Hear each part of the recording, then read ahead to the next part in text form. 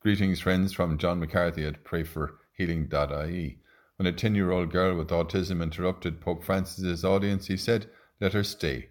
And as she ran around in front of the thousands gathered, he asks the question, "When I see someone suffering, did I pray?" Today's gospel reading is from Matthew. Jesus said, "Come to me, all you who labor and are overburdened, and I will give you rest.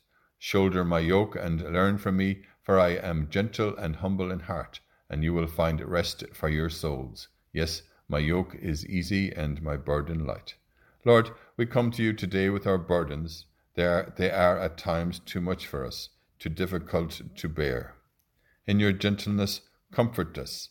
In your big heart, give us rest.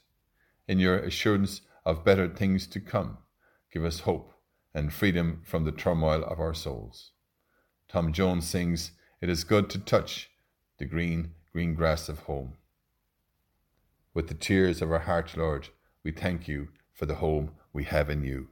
As we pray together and say for one another, Hail Mary, full of grace, the Lord is with thee.